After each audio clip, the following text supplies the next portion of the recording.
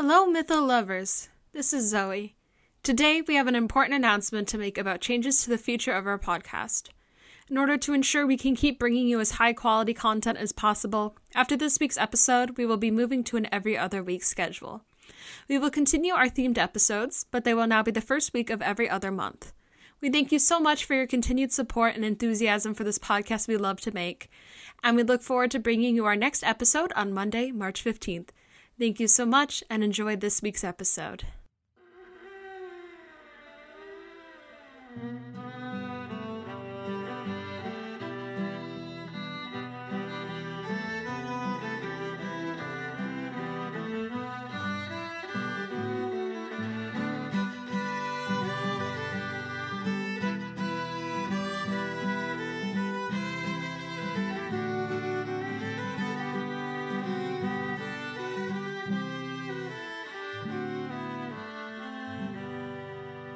Hello and welcome to Mytho Ladies, the podcast where we talk about women from mythology and folklore all over the world. We're your hosts. I'm Zoe. And I'm Lizzie.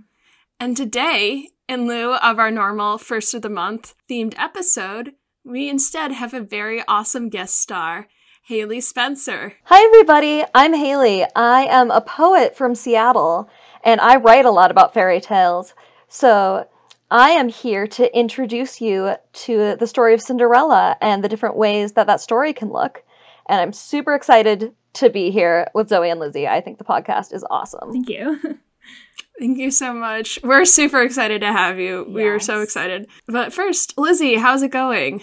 Oh, I'm fine. I'm starting my thesis soon, so that's exciting. Yeah. Oh my gosh. What is your thesis on? Well, so I'm a linguistics student, and I'm doing it on ESL speakers who prefer expressing themselves in English, like that phenomenon. So I'm really excited. I find it really interesting. I think it's super cool. And how are you, Zoe? I'm good. I'm just chilling. I've had both the weekend days off from work, which never happens, so it was very exciting. And I just made guacamole, which I'm really excited to eat in honor of this whatever football game that's happening tonight. How are you doing, Haley? I'm doing pretty good. My girlfriend and I went and got brunch at one of our favorite little places nearby, and they forgot the cookie that my girlfriend ordered, so we went back to see if we could get it, and they, without us even calling them, they were waiting with a bag with 2 cookies, and they were like, "We're so sorry, here's an extra cookie," and they gave it to us. Aw, that's so nice. That's Gotta love your great, local places for things like that. Definitely. So, Cinderella. Yeah. Let's do it. I love the story of Cinderella, but one thing that's really interesting about it is that, well, it's a really wide story in terms of different variations. Western culture, and I guess specifically the United States, I can't speak for other Western countries as much, but in the United States, people really only know 1 or 2 versions, and that's the Grimm or the Perrault versions, and because of that, Cinderella is really flattened into just one thing. Even when we adapt the Cinderella narrative for movies or books, we tend to stick closely to the story as it's been told by the Grimm brothers or Charles Perrault. So my goal for today is to present a broader view of the Cinderella story. Just for some reference, I have read somewhere between 1 and 200 variations of the Cinderella tale type, but scholars estimate that more than 2,000 variations exist. Oh my gosh. Oh, wow. Yeah, so I wanted to start by hearing, what do you guys already know about Cinderella? I know it's been adapted into multiple places, but I don't know the details. And I know the ones you mentioned, the Grimm version and the Perrault version. Mostly I know the Disney version, honestly. And Disney is based off the Perrault version. So that is the one that we in the United States are the most familiar with, whether or not we know that it came from Perrault. Yeah.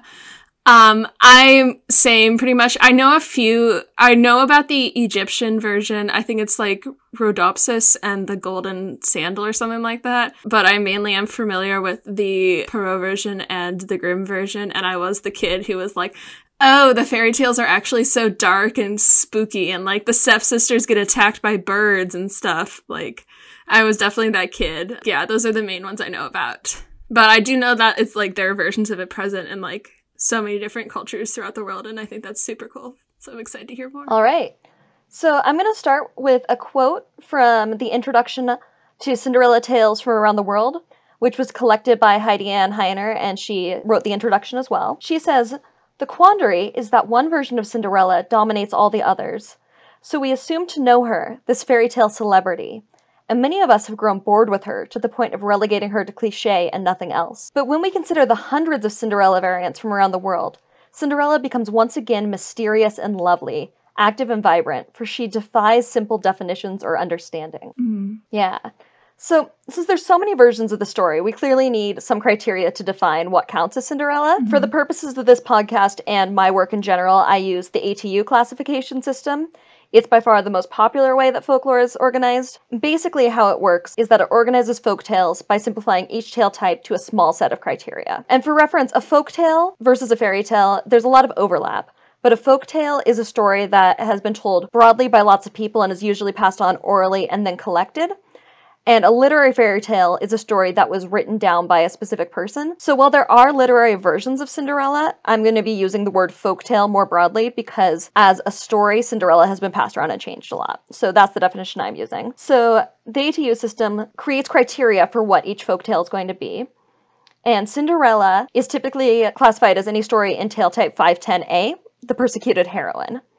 Some scholars also include tale types 510B and 511, but that widens the scope considerably, and there's so much Cinderella already that I would like to keep it simple, especially since those stories are not all recognizable to the modern reader as Cinderella. So the criteria for tale type 510A, there's 5 of them. It's 1, a girl is abused by female relatives.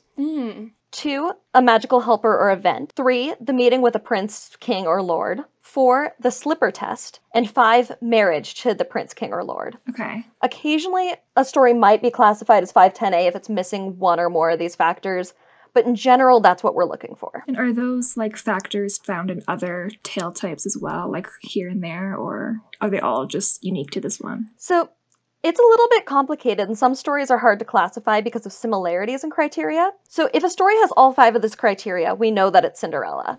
I actually have one story that I'm going to discuss later on that has 4 of these criteria, and it's generally classified as Cinderella, but some people also consider it Hansel and Gretel because it has elements of that story as well. And, you know, there are many stories, in particular the kind and unkind girls aspect, where a girl is very kind and is rewarded, and she has a sister or stepsister who is unkind and is punished. There's actually a whole different tale type called kind girls and unkind girls, but that matches some aspects of Cinderella. Okay. So it's less about having the specific criteria only exist in this story, and more, if you have these criteria in this order, it's definitely this story.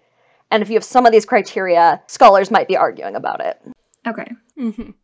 I think it's so interesting that, like, just knowing, like, from my limited knowledge of the Cinderella story, like, those seem like the 5 criteria seem so specifically Cinderella to me. And so it's so fascinating that there's so many stories from what you said that fit that specific criteria, like all 5 of them. Like, that's just so interesting. Yeah, and I'll be explaining some of these, actually, I'll be explaining all of these criteria in a few minutes, because we can get deeper into a lot of them. But before we do that, I would like to read 2 of my poems about the story of Cinderella. And I chose these poems because a lot of my fairy tale poetry uses the ATU system as the structure. So what I'll do is I'll take some of the ATU criteria and have those written in, and then in between I have kind of prose poetry about the specific version of the story I'm working with. And for my ATU poems, to keep things simple, you know, poetry is its own specific thing. I only use 4 of the criteria, so I have left out the slipper test in my telling. But both of these poems will use the exact same wording for the ATU criteria, but because they are about different versions of Cinderella, the prose poetry is different. Okay. Cool. Yeah, so the first one, The Persecuted Heroine, ATU 510A, Iranian. 1. A girl is abused by her family. The demands never cease. Spin the cotton, sort it into piles, kill your mother, and select your father's new wife. Don't let the yellow cow out of the vinegar jar. You'd think the girl never learned the word no. 2. The girl seeks assistance. There is a demon in the well who will lie to you, and a yellow cow who will tell you the truth. There is good in the world. There is harm in the world. They live inside the same round enclosed stones. 3. The girl receives an item that will change her fortune. To escape the place that's hurting you, all you need is a yellow cow, to disobey the orders of a div, and a friendly wind. But she lies, you see, tells her sister that she ought to do as she's told. The girl who disobeys is given a moon on her forehead and a bright star on her chin, and the other gains donkey ears and a tail. 4. The girl marries a prince. Separate the beans from the lentils. Cry until you filled a jar with tears. Put on these beautiful clothes and go. Get in the oven so the prince won't test the shoe upon your foot. Cover up the moon on your forehead and the bright star on your chin. Or don't. So that was the first poem. Awesome. And I will later be talking about the specific stories these poems are based off of. Mm-hmm. Yeah. So the next one is also called The Persecuted Heroine. It's ATU 510A, Russian. 1. A girl is abused by her family. The demands never cease. Chop wood, work the fields, do the dishes, get a coal for our fire. What food she's given, the girl feeds to her doll. She isn't very hungry anymore. But the fire still needs its fuel. 2. The girl seeks magical assistance. Go to the woods. Go to the house of the witch in the woods. Walk past her skeleton gate, pulling the jawbone latch away so you may enter. But first you must find the house. Follow the chicken step footprints through the dark forest and out the other side. 3. The girl receives an item that will change her fortune. To escape the place that's hurting you, all you need to do is separate the mildewed ears of corn, separate the poppy seeds and dirt. Don't forget to feed the magic doll. When the witch sees the girl is blessed, she gives her a fiery skull and sends her home. The girl shuts the jawbone latch and breaks into a run. 4. The girl marries a prince. The fire burns down her home with her family inside, after which the girl moves to the city, after which she lives with an old woman and her weaving is so beautiful it is sold to the prince. At the feast she slips the doll in her pocket a taste of everything. Lentils and mooncakes, poppy seed muffins, and the last small crumbs from her bread. Okay, so that one was Vasilisa, right? Yes, Vasilisa the Beautiful is a Cinderella tale type, although it's one of the ones that's a little bit disputed because it doesn't contain the slipper test. Mm-hmm. I have heard of that one. I just hadn't realized. I hadn't made the connection. I didn't make the connection until I was talking about the story to somebody, and they were like, that sounds a little bit like Cinderella. And I was like, I need to see what tale type this is. And I looked into it and blew my mind. Awesome. I love that. Yeah. Okay, so now that we've gone into some of the poetry side of things, I'm going to pull back and we're going to look closer at the criteria of a Cinderella story. So one thing I find really interesting and want to draw out is that in tale type 510A, the abuse always comes from a stepmother and one or more stepsisters.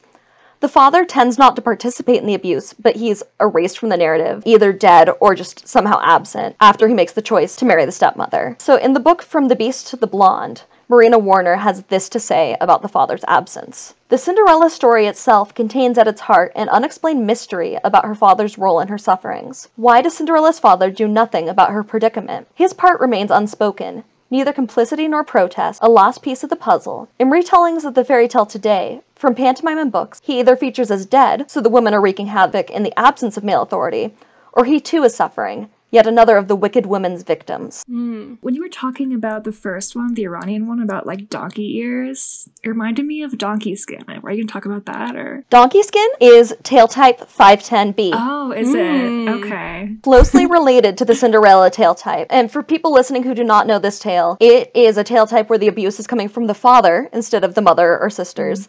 And the father specifically wants to marry his daughter, and she has to escape. And she escapes often while wearing donkey skin or something similar. So you are right to see a connection between those stories, and that is connected to the fact that one thing that differentiates 510A and 510B is that in 510A the abuse comes from women, and in 510B the abuse comes from a man. Makes sense. Interesting. Yeah, when you first said, when you were listing the criteria and you said specifically female relatives, I thought that was really interesting. I think that was something I'd read at some point that was like a product of like the Grimm brothers' misogyny, but since it's so widespread, I think that I guess that's not the case, even though the Grimm brothers were quite misogynistic. So I just think it's really interesting that it's such a female-centered story, but the abuse is from women, and there's no I guess it depends on the version. Like if there's a fairy godmother, there's female support, but if there's not a fairy godmother, there's not female support. There's just abuse. And the magical helper does tend to be a feminine figure, regardless of whether it's a fairy godmother or something else. There tends to be some sort of feminine energy. Like in the Grimm version, the tree is planted on her mother's grave, and it's the birds in the tree who help her. So, yeah, it's interesting. The story really revolves around women in a lot of the roles. And actually, sorry, I have a lot to say about this. I'm trying to decide what to say first. But I think what I'm going to tell you is that in the book Grimm's Bad Girls and Bold Boys, the author talks about the way that the Grimm version of Cinderella, Aschenputtel, changed over their various editions. And one of the things that changed actually is that dialogue was taken away from women and given to men. So the story that is actually very female-centric in most tellings, as the Grimm brothers rewrote their editions, became actually less female-centric than it had been. Wow. Yeah, and that is a really good book if you're interested in learning more about the Grimm brothers' misogyny. The author actually will take Grimm fairy tales and do an analysis of who has the most dialogue, what their dialogue looks like, is it passive or active dialogue, and she has like charts showing it, and then how it changed from the editions. So that's a great resource. Sounds really interesting. So cool. The next hallmark of a Cinderella story is the magical helper. And this figure shows up differently in different stories. She also has varying levels of influence. And I say she because, as I said earlier, it tends to be a woman. There's a Japanese version I really like that was collected by Kiego Seki called Benizara and Kakizara. And in that story, the magical helper only provides the dress for Benizara. Her friends come and help her clean the house and get her to the theater by ordinary means. And in some stories, the magical helper appears as a witch, such as in Vasilisa the Beautiful. You know, the magical helper is the Baba Yaga, a yellow cow, or even, in one story I'm going to discuss, a demon. Ooh. So there's a large range of what the magical helper can be, which I love.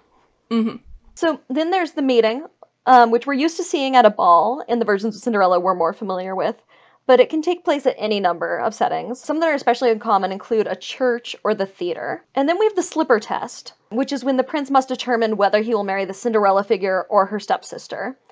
Now, sometimes, like in versions like the Perrault one, it seems like he goes and talks to lots of women, but in many versions it's just her and her stepsister. And it doesn't have to be a slipper. It's called the slipper test because, you know, the ATU system was made by Western folklorists, and these are more of the Western versions. But it can be anything to determine which woman is which. One of my favorites is, again, in the story of Benizara and Kakizara. The prince asks each girl to compose a poem, and he marries Benizara because he likes her poem better. Ooh, that's interesting. That's super fun. Yeah, so lots of different versions. The slipper is the most common, but it is not by any means the only way to do it. A quick question. Maybe I'm mishearing you, but it sounds like you've been saying just stepsister as in singular.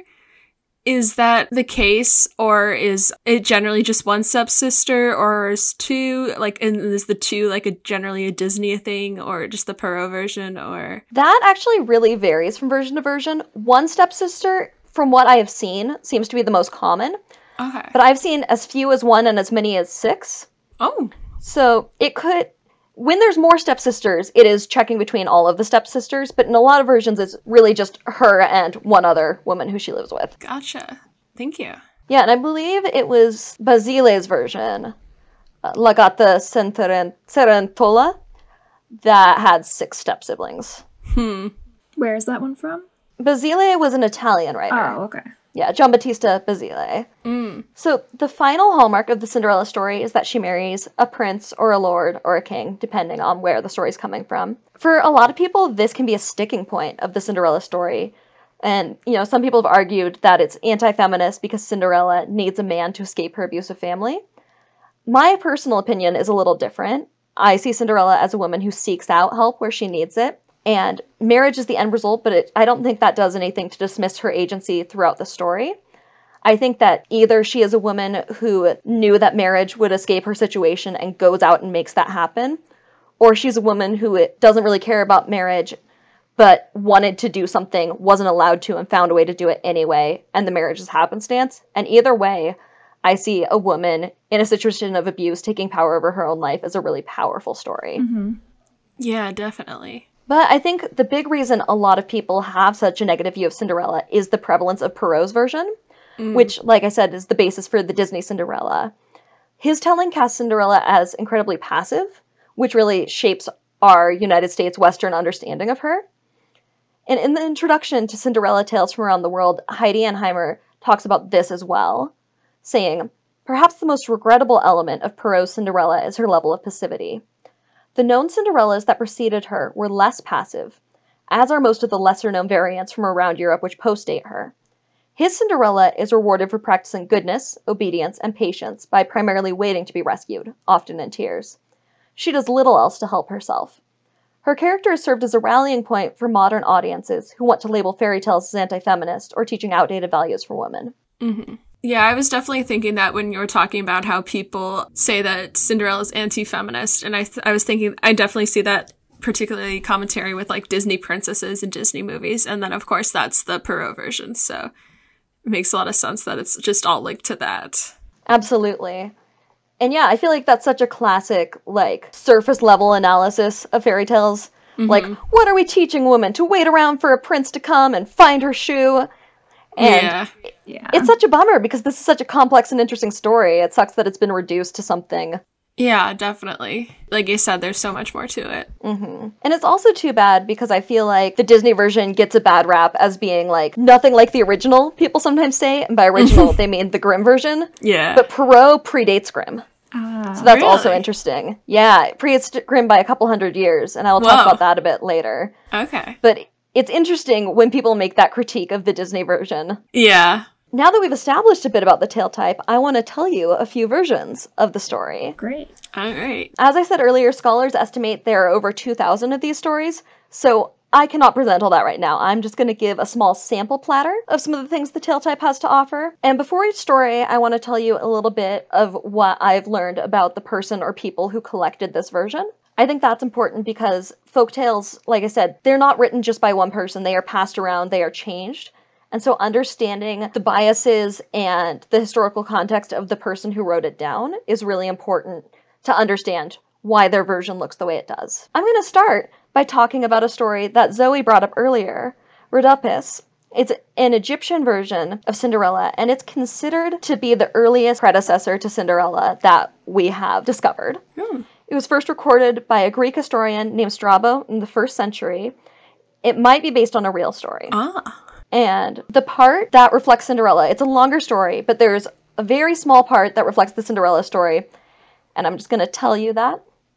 So, a woman named Rhodopis is bathing when an eagle steals one of her sandals. He takes it, drops it on the king's lap. The king searches for the woman it belongs to, and he marries her. So, as you can see, this is very bare bones Cinderella. Mm-hmm. It does not include the familial abuse, but it does arguably contain a magical helper in the form of the eagle, and the slipper test, and marriage to a king. So it's included in the canon because it's very close to what we know as Cinderella, which is impressive considering how many years back this story was first written down. Yeah. So next, I'm going through these chronologically. Next we have the story of Ye Shen, which is another very old version of Cinderella from around 860 AD. It was first recorded by Tuan Chengxi. It's a Chinese version, and it does contain all the expected criteria for the tale type. Now, because it's so old, and this is true for the Egyptian one too, I could not find a lot of information about the person who first recorded it. But I can tell you that the version I'm summarizing was retold by Heidi Ann Heiner, and it was derived from translations by R.D. Jameson and Arthur Waley. So, after the death of her father, a girl named Ye Shen is mistreated by her stepmother, being sent out on dangerous jobs in the hope that she will die. She begins visiting a red fish in the pond behind her home to avoid seeing her stepmother, feeding it leftover scraps. Her stepmother finds out and kills the fish and cooks it for the family to eat. Ye Shen finds out what happened and is told by a strange man that she should dig up the bones and hide them in her room, praying to them when she needs help. Interesting. Yeah. So when the time for a festival arrives, Ye Shen waits until her stepmother is gone, then dresses herself in a cloak made of kingfisher feathers and golden shoes that she's received from the fish bones. Worried about being noticed by her stepmother and stepsister, Ye Shen hurries home early and loses a shoe. The shoe is found, and it gets sold between a bunch of people until it's eventually sold to a nearby king. He spends a long time searching for the owner of the shoe, and eventually he finds Ye Shen and marries her. But soon after their marriage, Ye Shen's stepmother and stepsister are killed by falling stones. Well. Yes. It's interesting for a lot of reasons, but it sounds like there's a male helper in that one, with the one who tells her to dig up the fish bones. Yes, and the fish was the spirit of her mother who died. Wow. And so the fish is in some ways the magical helper. You could also argue that the man who tells her about the bones is a magical helper. You might say they both are. And so what's interesting is that her mom kind of dies twice. Her mom Yeah. dies, she gets a stepmother, and then her stepmother kills the fish that has the spirit of her mother. Which, in Chinese versions of Cinderella, there is often the return of the mother in some form. Okay. Oh, okay. That's interesting. Yeah. Is it usually in like a new way, like a fish, or? Yeah. And let's see, a fish is common. A yellow cow is very common in a couple different cultures. I believe from what I have seen, the fish and the yellow cow are the most common if it's the return of the mother. Okay. Very interesting. Now, what do you think about that ending with the stepmother and stepsister being killed by falling stones? I think it's great. Happy ending. It reminds me of the Grimm version with they get their eyes pecked out. I think that happens. Yeah, so there is that aspect of them getting punished, and very much the whole like you do good will come your way. If you do bad will come your way. Like what goes around comes around ideas. Yes, and that is very classic in tale types that use the kind girls and unkind girls motif. Yeah, that sounds. Kind girls are rewarded and unkind girls are punished. Yeah, that makes sense. I also feel like usually the Cinderella women are like the pretty ones and the stepsisters are the ugly ones. Is that like really common, or? That varies. So for Benizara and Kakizara, one of the names means Crimson Bowl and the other means Broken Bowl. I believe that Benizara, the hero, is Crimson Bowl. And I think that story has some things about their beauty, but a lot of the stories don't comment on their looks very much. Oh, okay. This reflects the culture, I guess. Yeah, Disney really codified the stepsisters being ugly, but mostly what you read is that they're cruel. Like, and their looks aren't mentioned as much.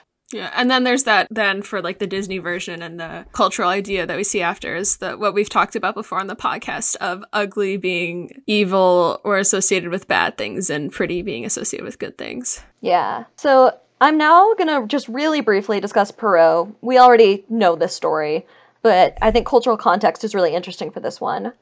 So Charles Perrault recorded his version, titled Cendrillon, in 1697. Charles Perrault was French, and at the time there were a lot of French contemporaries who were really immersed in writing fairy tales, either literary fairy tales or recording folk tales. They were both really common. But most of the circle of people doing that in France were women. And many of them are largely left out of the canon of folklore unless you're, like, doing scholarship. Yeah, like the woman who wrote Beauty and the Beast. I forget her name, but that was a woman, I think. That was a woman, and Beauty and the Beast was originally... the version of Beauty and the Beast we understand as that story was a literary fairy tale that has since been adapted. So she was not recording... That was a novel. And so she was not recording a story that had been passed on to her in the way that some of these folktales are. But one thing that's interesting is that Perrault's niece, Marie-Jeanne Lethière de Villedon, began to write fairy tales before Perrault did, and may have been involved in the writing of some of his stories. Oh. Interesting. Yeah. So, like I said, I'm not going to give it that big a summary because we're very familiar with the story. You know, it's got fairy godmother, pumpkin carriage, glass slipper. We know this story, but I do want to contextualize it in the place of the Cinderella canon, and I do want to draw out that in this version, there is no divine punishment for the stepsisters. And of all the versions of the story I'm talking about today, that is only true for Perrault's version and Rhodopis, in which there are no stepsisters. So it is very uncommon to have no divine retribution. Interesting. That is really interesting. I'm trying to think of which is, like, more Christian to have divine retribution or not have divine retribution. So next, we have Aschenputtel, which is the Grimm brothers version, recorded by Jacob and Wilhelm Grimm.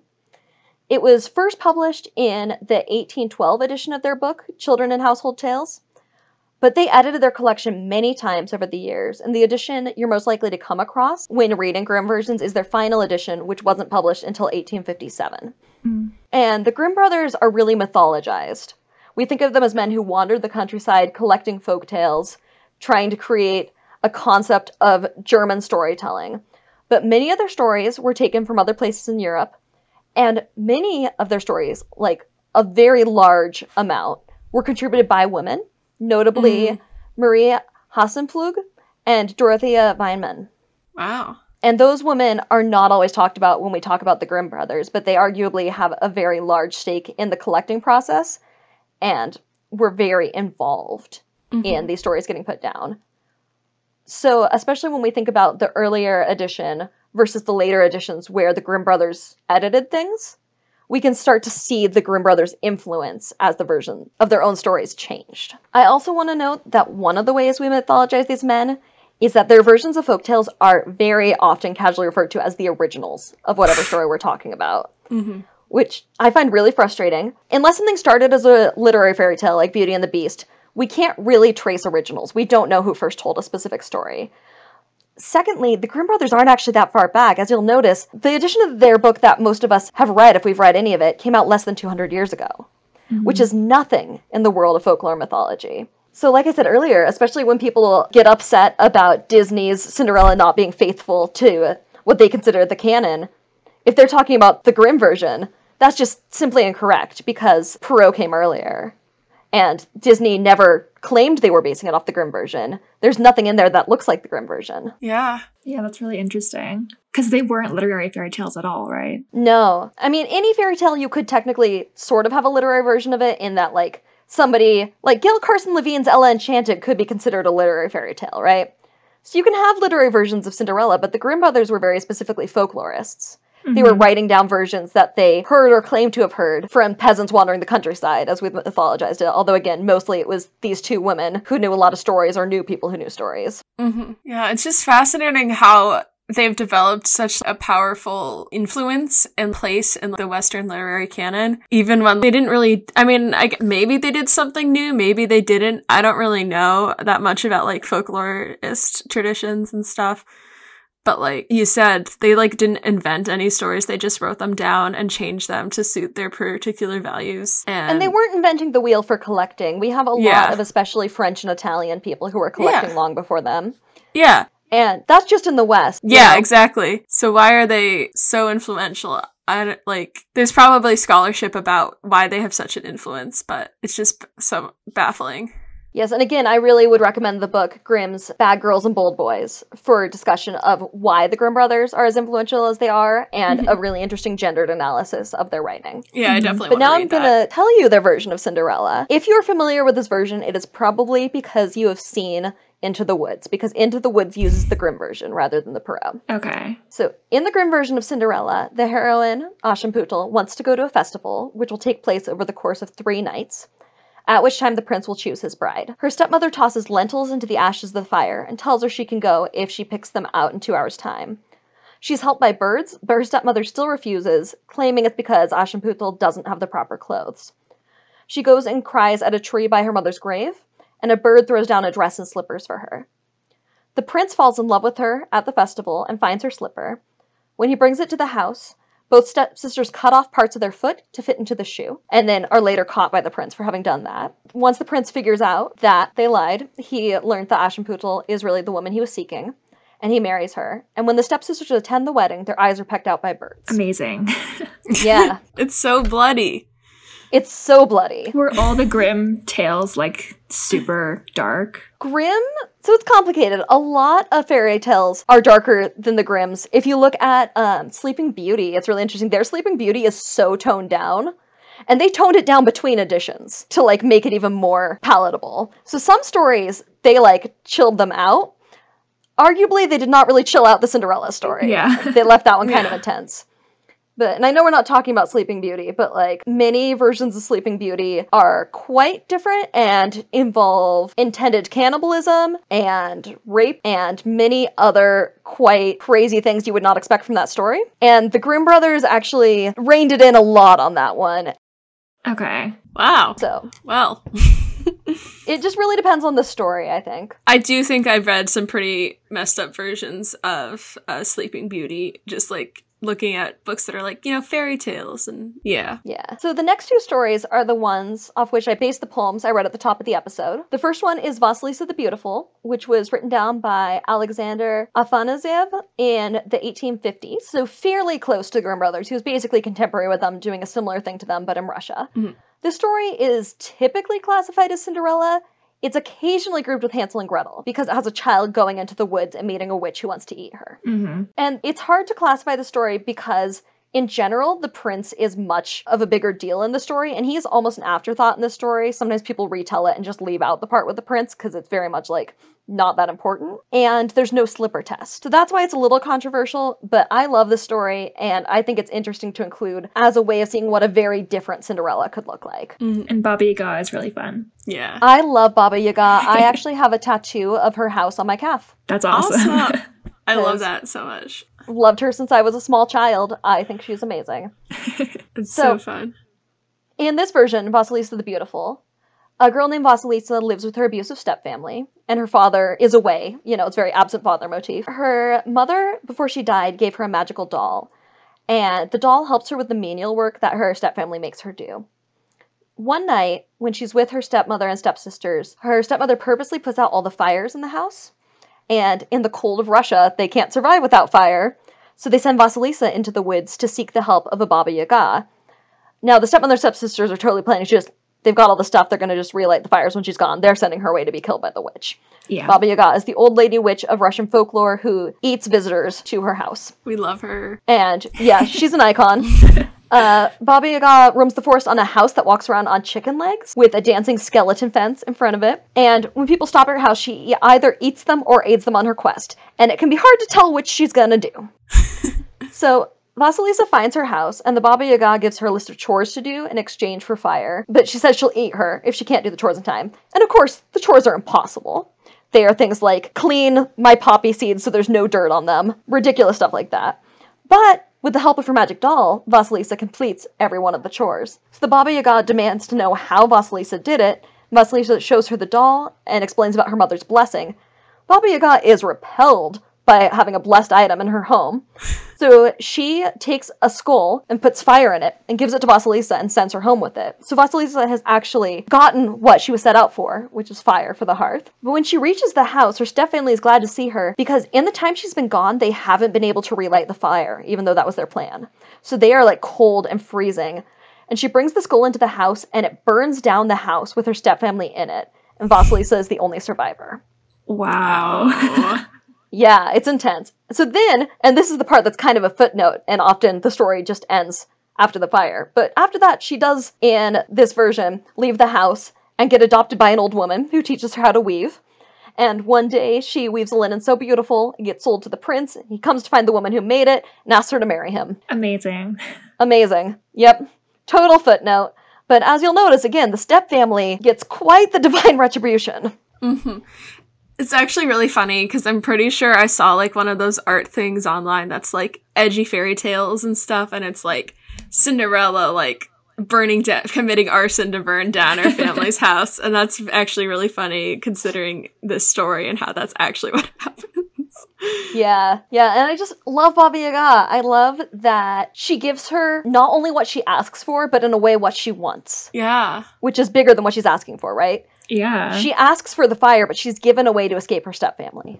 Mm-hmm. Awesome. So, and I just think having a witch as the magical helper is so delightful and strange. Yeah, Yes. especially Baba Yaga, because she's, like you said, sometimes she eats you, sometimes she doesn't. Yeah. Like, she's such an interesting choice.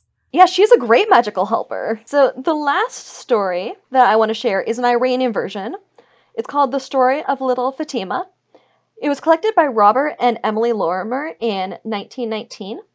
So Robert and Emily Lorimer were a husband and wife duo, which makes Emily one of the rare women who's received credit for her contributions to folklore scholarship in a big way. Mm-hmm. But it's also worth pointing out, Robert Lorimer was a military officer and an armchair linguist, and he collected Persian folktales from the Bakhtiari and Kermani dialects in Iran. I couldn't find a ton of information about him as a person, but according to Encyclopedia Iranica, he was one of several armchair folklorists who collected Persian folklores with no training in how to collect stories in a culturally responsible way. So I love this version of Cinderella. Once you hear it, I think you'll understand why. It's phenomenal. And I'm really excited to tell it, but I also think anytime we're talking about collectors, we need to know where they came from and what they were doing. And this was a white man going into somebody else's culture and writing down the story. Mm-hmm. Mm-hmm. So the story begins with Fatima's mother alive and healthy. Fatima's mullah, or teacher, coerces her into killing her mother so that the teacher can marry her father. Wow. Whoa. Now, this is not the only Cinderella I've read where this happens. it is actually not uncommon. And I think, again, also appears in Basile's Legata Cenerentola that she kills her mother so that her teacher can marry her father. Wow. So, once she's married to the father, Fatima's new stepmother is cruel to her and gives her large piles of cotton to spin and beats her when she can't spin at all. Fatima's mother returns to life in the form of a yellow cow, which eats the cotton and vomits it up perfectly spun. One day, a wisp of cotton falls into the well. Fatima is so terrified of being beaten that she goes in after it. But her mother, the yellow cow, warns her that there's a div, or a demon, that lives in the well. So she instructs Fatima to greet the div politely, but do the opposite of what the div tells her to. Interesting. For example, when the div tells Fatima to break her water jugs, she instead takes them and fills them with fresh water. When Fatima leaves the well, the div tells her she can take whatever jewels or treasures she wants, but Fatima only takes back the cotton she lost. And she is rewarded for this with a moon on her forehead and a star on her chin. When she returns home, Fatima's stepmother demands to know how she was blessed so that her own daughter, Fatima's stepsister, can be blessed too. Fatima sends the stepsister into the well, but she tells her to do exactly what the div says. And as a result, the stepsister is cursed with donkey ears on her forehead and a donkey tail on her chin. Gross. Yep, gross. The king throws a wedding party for his daughter, and Fatima is given chores to do before she can attend, but of course, the yellow cow helps her. The king's son sees her and falls in love. She leaves a slipper at the ball, and he comes to find her. The two are married, and Fatima's stepmother and stepsister die of annoyance. Well. Yeah. Now, one contextual thing, because I did some research on this story because I don't have as much background in Iranian folklore. Unfortunately, a lot of folklore scholarship that's easy to come across in English is super focused on Western folklore. But I did some research on aspects of the story, and the div is really interesting. Divs are demons that are usually male, so the fact that it is a female div makes sense in the context of the Cinderella story, but is still interesting. Yeah. The other thing I learned that's crazy cool is that divs work in opposites. And so her mother was actually telling her, like, the cultural context of the div, essentially. Like, divs sleep in the day and are up at night, they do the opposite of what they're told, and things like that. So I see this story as a girl who at the beginning does not know when it's okay to say no to things. That there's contexts where somebody asks you to do something like killing your mom, you could just not do it. And has to learn through the story that there are situations where it's appropriate to not do what you're told. Awesome. And is rewarded for that. So that is why I love this version so much. Yeah, I love that analysis. That's so cool. It's interesting that her mother, like, she killed her mother, but the mother still helped her. Yeah. Yeah, that's so true. Yeah, so those are the stories I brought with me today, so now we can just discuss a little bit. I'm excited to see what you guys thought. I loved all of them. Maybe less so the Grimm one, but that one was still pretty fun. It's really interesting that there's, like, a huge gap in between the first one and the next one that you told. Like, from the Egyptian one was, like, what, the 1st century? Yeah, and then the Chinese one was... like the 800s, right? Yeah, it was around 860 AD. And then there's another big gap between that and the others I told, which are all, you know, the next one I told after that was Perrault, I think, which was, you know, 1,000 years after that. Although there are many stories in the interim. These are ones that I'm especially familiar with and interested in telling. And I felt like it was important to bring in Grimm and Perrault to put them in the wider context of the story. Definitely. I just think that considering all that you said about how people think that Cinderella is an anti-feminist story based on the familiarity with the Perrault version and how she needs a man to save her, blah, blah, blah. And then considering how non-sweet and passive so many of these stories are and how many of them involve acts of violence and punishment for the stepsister and the mother.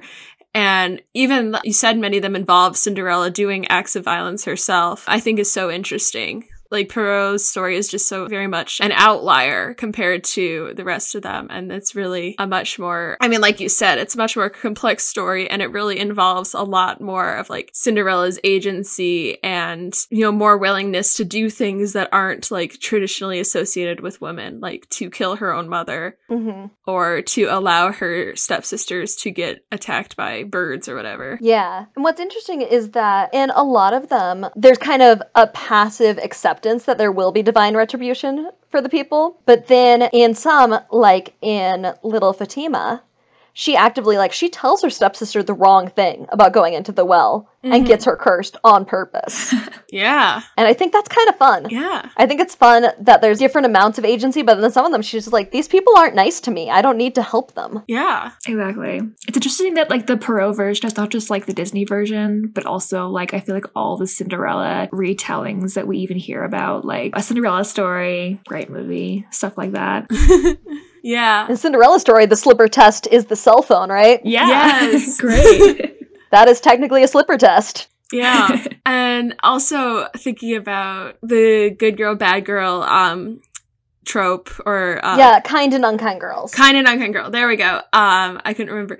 And considering that in like the greater context of the stories you said, again, where like little Fatima tells the stepsister to do the wrong thing on purpose, I feel like that sort of goes against that, which is really interesting. Like, of course, I'm sure there are many stories where that does fall into that classification, but it's really interesting when it doesn't, like very distinctly doesn't. Yeah, you're right. Cinderella is not always a kind girl archetype. And I think that makes it so much more interesting because like, the Cinderella, as we often know it, is such a very heavily moral story. Like, the sweet girl who's being abused gets the good stuff, and then, like, her stepsisters are miserable and sad. But I think that to make her more complex is very, or, like, not necessarily as so, like, black and white moral is so much more interesting, and that exists in the folk tales is so cool. And, like, you mentioned that there's more stuff for the slipper test than just shoes. Like, what would be an example? I mean, like we said, in the Cinderella story, the cell phone absolutely counts as a slipper test. We have in Benazara and Kakazara, the poem. Right, yes. Honestly, it is very commonly a slipper,